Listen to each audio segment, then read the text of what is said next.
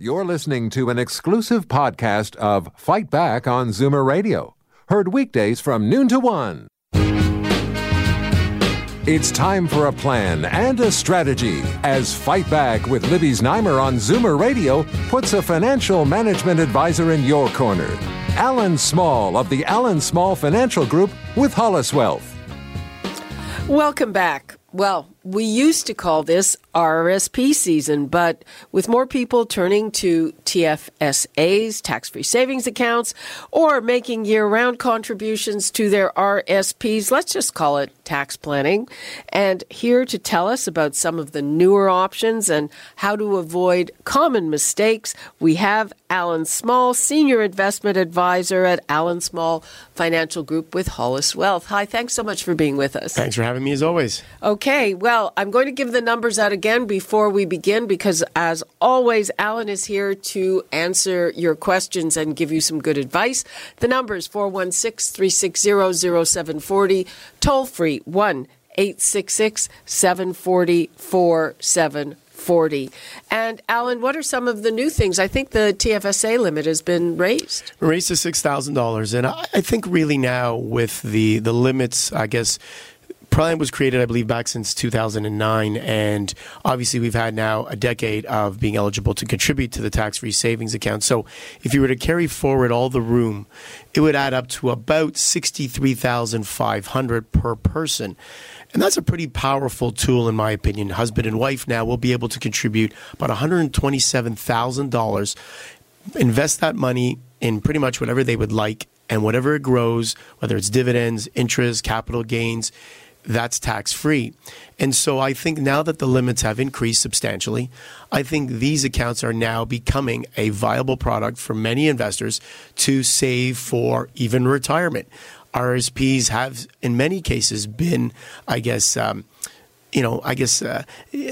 people don't use them as much as they did. Instead, they're looking to the tax-free savings account. Well, I know something that I hadn't thought of until it was pointed out to me is that if you put all of your savings in an RSP, well, it's great. You get the tax break when you put it in. But then when you're taking it out, you're going to pay the taxes on it. So that it's good to have at least a mix, two streams, so that if you have some money saved up in a TFSA, there's money you can take out without paying tax, even though you have to pay the tax before you put it in. No avoiding tax. That's right. And so for many individuals, and I've met a few recently that have told me that their income, even in retirement, because they have things such as real estate investments and other things, will actually be very similar to their income today. And so when they pull the money out later on in life, once they have to at either age 72 or even before, that the income tax they're paying will be the same. And so it's more of a tax deferral rather than a tax savings for a number of individuals. Now, for the average person out there that obviously retires, stops working, it can be a little bit of a tax savings as well because you're putting money in when you're younger in a higher tax bracket, perhaps when you're working, and then pulling it out when you're no longer working and obviously in a lower tax bracket. But for many, they have come to me and said, Alan, should I be doing an RSP contribution this time of year, or should I look at the tax-free savings account?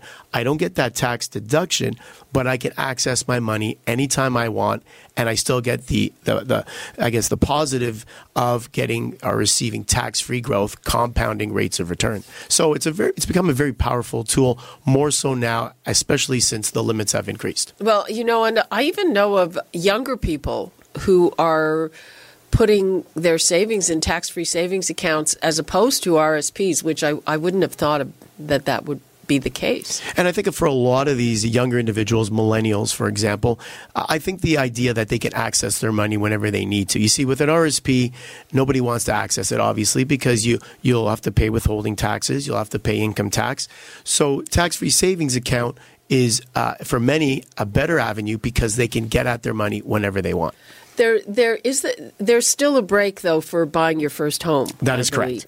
That is correct. So for those that are looking to make that first-time home buyers purchase, you can use the home buyers plan, take it up to $25,000 from your RSP, and then you have basically you have to pay it back over time. And so for those that are doing that, that is a great avenue to help make that first down payment on a house. Okay, and I've heard rumors, I don't know, speculation that is going to be topped up, goosed up in the upcoming budget because it's such a big issue. So, mostly for our listeners' kids, that is going to be maybe a little easier for them to buy that home. Yeah, and it makes sense. I think it would be nice to be able to have that increased. I don't think we've increased it much over the past, since I've been in the business over 20 years. So what are the things to watch out for as people are planning their investments? Well, I think, depending on what type of an account you're investing in, I think for a lot of individuals, taxes are obviously key for pretty much all of us. And so for many individuals, they want to perhaps put certain investments inside of a registered plan, tax-free savings accounts or RSPs that are maybe more highly taxed. So you'll find many individuals may hold interest-bearing investments inside their registered plans and perhaps, things that are going to produce hopefully capital gains outside of the plan, which is obviously tax less. So I think one of the main concerns or one of the things I talk about quite often with individual investors is kind of a bit of tax planning in that you want to be as tax efficient as you can with these accounts, making sure you have the right investments in the right places. But again, keep in mind, today with interest rates so low, very difficult just to own GICs or bonds inside of your RRSP because they're only paying 2-3%. So if you're looking for growth, unfortunately for many investors, they're having to move into the stock market. Okay, let's take a call from Bill in Toronto. Hi, Bill. The TFSAs, I can never quite say that properly. So you contribute, and you said the amount was like $60,000, let's say.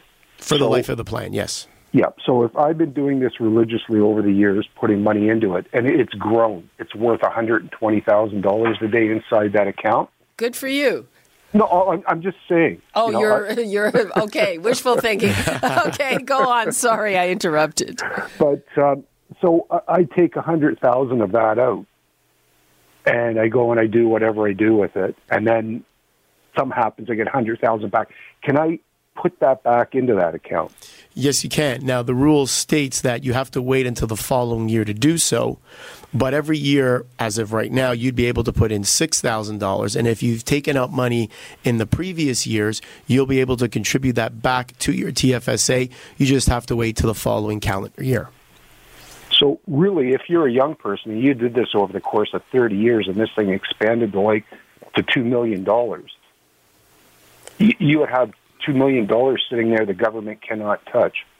That, in essence, that is correct. If you are fortunate enough to, buy investments or invest wisely or maybe even get a little lucky and have your portfolio grow to that extent, you're absolutely correct. Well, I've got one question for you, whether you think this is a good strategy or not. Money I've been putting in RSPs, the rebates I've been getting on my taxes, I've been filling up my TFSA with it and my wife's TFSA as well. That's a great strategy. And you see, you're actually doing both, which is, as we said a little earlier, is a great strategy. You invest in the RSP with the tax return and the money you get back from contributing to your RSP, you could then roll that money into your tax-free savings account. So in essence, you could actually do both. So I think that's a great strategy. Yeah, well, it's nice to use the government's money to invest and and build a nice tax shelter away from It's not the government's money; it's your money, Bill. That's not the way they look at it, Libby. Okay. Well, it sounds like you have it completely under control there. Well, I don't know. I do the best I can. I just, I always like playing Monopoly. What can I tell you? Okay. Thanks, Bill. Thanks. Okay, let's take a call from Jim in Pickering. Hi, Jim. Hi, good afternoon, Libby and Alan. You know what? I'm equal partners with the government. That's how I figure my money. We're 50-50. There you go. But my question is, up until 20 years ago, just before that, we were using limited partnerships and flow-through shares. Funny, somebody just asked, and the conversation come up over the holidays, do you use them, and are they still as viable as they used to be? They are as viable as they used to be. Personally, in my business, I tend not to use them much any longer. And the reason for that is a lot of these flow-through shares are in the mining industry, whether it's for energy or materials. And what I found in certain instances when I used to use them was that even though they gave you a nice tax deduction over a period of a few years, what was left after that period of time, unfortunately, wasn't a whole lot. And so even though my clients were getting a very large tax deduction, if they would then lose 50% of their investment, what were you actually gaining? So you got that tax deduction up front, but then by the time you were able to access the money, you lost 40 or 50% on your money because these flow-through shares are usually into companies that are quite volatile. These are companies that need your money to do whatever they need to do. They flow through the tax breaks that they get from a corporate standpoint back to the investor. So that's where you get the tax deduction. And so when you have a lot of these companies, we know startups here in Ontario, for example, let's say, 2 or 3 of them out of 10 may not go through. They may go bankrupt or et cetera. And that's where you're investing your money. And so I've shied away from those types of investments over the past bunch of years just because my clientele didn't want or take that type of risk. So that's kind of where I stand on those. Well, thanks, Alan, because I did find them very cumbersome and complex. Even the ones selling it to me couldn't understand it. Yeah, no, there's absolutely correct. There's actually a lot of books on how flow-through shares work, and if you have a moment, you can take a read, but it is complex for sure. Thank you very much. Thank you, Jim. Bye-bye. Bye now. Okay, we've got to take a quick break, but we will be back with more financial advice from Alan Small. It's the season for TFSAs, RSPs, tax planning. The numbers to call before we go to break, 416-360-0740, toll-free 1-866-740-4740. We'll be back after this. You're listening to an exclusive podcast of Fight Back on Zoomer Radio. Heard weekdays from noon to 1. Fight Back with Libby Znaimer on Zoomer Radio. Welcome back. I am here with Alan Small. We're talking about your money. It's tax planning time, TFSAs, RSPs. Where do you make your investments? The numbers to call, 416-360-0740, toll-free 1-866-740-4740.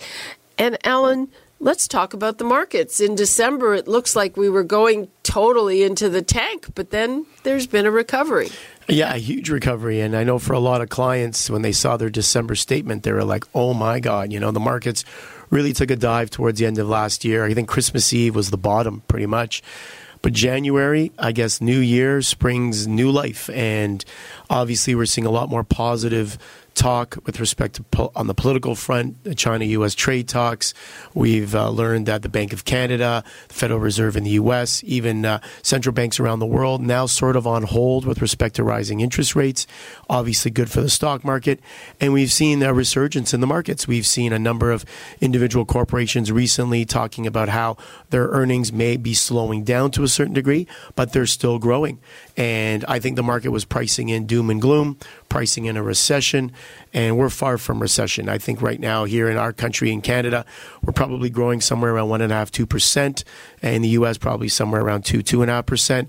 Definitely not recessionary territory, just a little slower right now, and I think that's the main message people need to understand. You sound very bullish, and we're not out of the woods with China yet. We are not, and I'm hoping that a deal can be done between the United States and China. And I think obviously our relations with China haven't been so great either. But I think it all is prefaced on the talks between China and the U.S. I think if those go well, I think Canadian issues or Canada's issues with China will also take care of themselves. And now, given this rally that we've seen last month or so, what areas are you liking? Well, I think it's different right across the board. And what I'm finding is that there's not one particular sector that I would say is a buy. I think you're finding, which is very interesting, we use the term stock pickers market for this type of market, because you could find a bank, 2 U.S. banks, let's say, for example, and one will be going down and one will be going up. And you're thinking, well, a bank's a bank. Why is there a difference? Well, one might be doing better because of their earnings, and one perhaps has a slightly different business than the other. We're finding two tech names, so in the same technology sector, one's going up, one's going down. So you really have to be careful. It's not like you can just go out and buy an index or an ETF. I don't think that strategy is really working today. I think it's a stock picker's market. I think you want to buy certain names in certain sectors, and I think those names are scattered throughout the market. Mm-hmm. And what are the sectors that you like? Well, as I said, I think you can find some names in some of the tech spaces, some of the banking industry. I think some retailers appear cheap to me. I know that, for a long time, even some things in the automobile industry, like a Magna was quite cheap up until recently, and now that's gone up over the past couple of weeks. So I think we've seen a resurgence all the way around. I think we've seen corporations report earnings that were not doom and gloom. Companies are making money. One that comes to mind, I think, was Facebook. And for anyone out there that's listening that owns Facebook stock, you would have noticed recently that the stock has gone from like 130 to 170. Everybody was writing off Facebook for all the issues that they've had over the past year. Well, and more issues to come. And more issues probably to come. So, but yet, people who are advertising are using Facebook. They're using Facebook's platform, Google's platform. Those are pretty much the two names that you could use if you want to advertise online. And so we're seeing Facebook earnings still very strong. So the market may have written them off, but all of a sudden, earnings report came out recently, and the stock is surging. So you just got to be careful. You got to take each company on its own. Make sure you have a diversified portfolio, but look for those diamonds in the rough. Look for those good bargains. What about dividend-paying stocks? Dividend-paying stocks are always a great recipe for success because, when I talk to individual investors and I tell them, well, I ask them, where do you bank? And they'll say, well, CIBC. And I say, okay, well, let's take CIBC. Just for owning the shares today, you're going to make an approximate 5% rate of return because they pay a 5% dividend. Stock trades somewhere around $112 per share. If that stock goes from $112 to $117 over the next year, 365 days, you make 5% on the dividend, 5% approximately capital gains or capital appreciation. There's a 10% rate of return. Again, not pie in the sky, very doable, and a lot of investors use dividend-paying stocks to grow their portfolio because they get that little extra dividend on the side that helps them grow or buffers them when things fall as well, because obviously CIBC would have to go down more than 5% for you to lose money in this scenario. So very good strategy. Dividend-paying investments are always a great strategy, in my opinion, because you're getting paid to wait. And what about oil? Oil, you know what? That's an interesting one. I've been on many different places, radio, TV, talking about oil, and I have not been bullish on oil in quite some time. I know living in Canada, oil is what we do. For many years, or still till today, we call ourselves a petrocurrency because oil is big and prominent in our country. But I'm not bullish on oil. There's a lot of oil in the world today. The U.S. is producing like crazy right now, and I think it's one of the things that is probably the most manipulated commodity out there, and it's just something that I wouldn't go near at this point. I just think there's too much right now in the world. Mm-hmm. And how is the U.S.-China trade dispute impacting that? Well, I think, the way it's impacting oil, pretty much the China-U.S. trade dispute is impacting the global markets in general with respect to growth. If you think that what's happening between China and the U.S. is going to hamper growth around the world, whether it's in Canada, U.S., and anywhere else, that's going to affect oil because we want to see growth in the world. When you're growing, you're taking goods from one place to the other. You need energy to do that. You need oil to do that.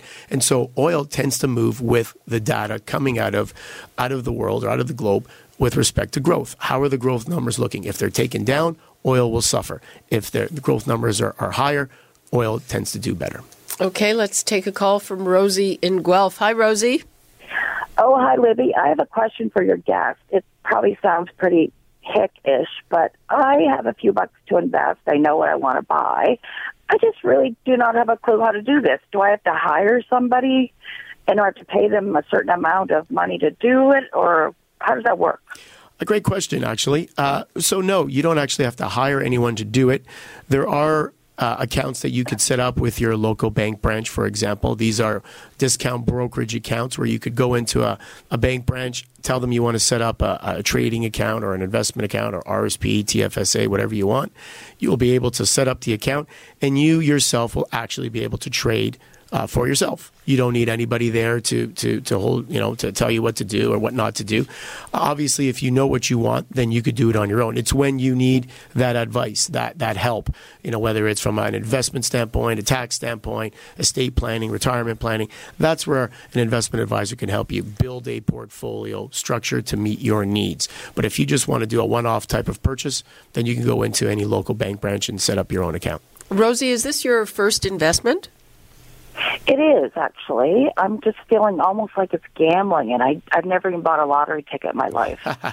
Well, I can assure you, gambling is definitely, investing is not gambling. And so if it is your first go at investing, I guess my question to you would be, what are you investing for? Like, are you making an investment towards what? Buying a home, your retirement?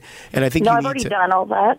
You've already done all that. Okay, so this is just kind of an investment on the side, kind of just for. I guess because I use the word gambling, it's almost like I'm doing it kind of like for fun. Right. So a speculative type of situation. So just a minute. Yeah. Are you saying that you've already saved for retirement? So would that have been with things like GICs? No, I actually. I probably don't want to discuss it on the radio, Libby. Okay. That's okay. Well, it's not illegal or anything. No, that's fine. If it is a speculative type of investment, meaning you're just trying to do it for fun, then definitely consider going to, your local bank branch, and you could set up that sort of account. Yep. Discount brokerage. That's all you have to do. Okay, great. Thank you. Thank you. Okay, well, that's interesting. It's interesting. A lot of people still have that view, but there's actually a lot of ways to mitigate the risk if you don't decide to invest in the most risky thing. Yeah, again, it really comes down to why are you investing? What are you trying to accomplish? Well, it's funny because when people come to see me, I ask them, they come in and they say, well, here's my portfolio. Can you help me manage it? And I say, the first question I ask is, okay, well, why are you investing? What is the goal? And they look at me like I'm speaking a different language. Most people will tell you, well, I want it to grow. Well, grow for what? Is this for retirement? Is this to buy a home? Is this to put your children through university or college? Why are you investing, and how long will you be investing for? And what are you comfortable investing in? And those are all the questions you need to answer before anybody could ever help you manage your portfolio or your money. And for many people, they don't have answers. And so what they do is they go away, figure it out, and they come back and see me after. So, in this case, obviously, Rosie was investing just for speculative nature. But for many people, having the help of an investment advisor, statistics show that over time, it will definitely help you with grow your wealth over time. Well, and definitely, one way or another, you really have to ask yourself those questions. I mean, just doing it on an ad hoc kind of way really doesn't make a lot of sense. It doesn't. And I guess there are some people that are fortunate enough to be able to have a few spare dollars, and maybe they hear of something that their buddies or their relatives are investing in and they just want to take a shot. But for the most part, most people are serious about their investments and they want to obviously look at it, longer term. And having the help of an investment advisor definitely makes sense. That brings to mind a story I just got familiar with last night of people investing millions in a Bitcoin thing run by a 24-year-old who died. And now no one has found the password and they can't have access to their money, and there might not be any money there to begin with. So, got to be careful. Got to be careful. Wow. For sure. Okay. Alan Small, we're basically out of time. Anything you want to leave us with? Well, I just want to say that for everybody that, thought it was doom and gloom, the sky was falling in the stock market at the end of December, obviously you could see how quickly things change. And I always tell investors, it's those times when you think the sky is falling on the stock market, those are the times you actually want to look to invest. And it's times like the current time where when things are great, that's probably the time where you actually probably want to start taking some profit off the table.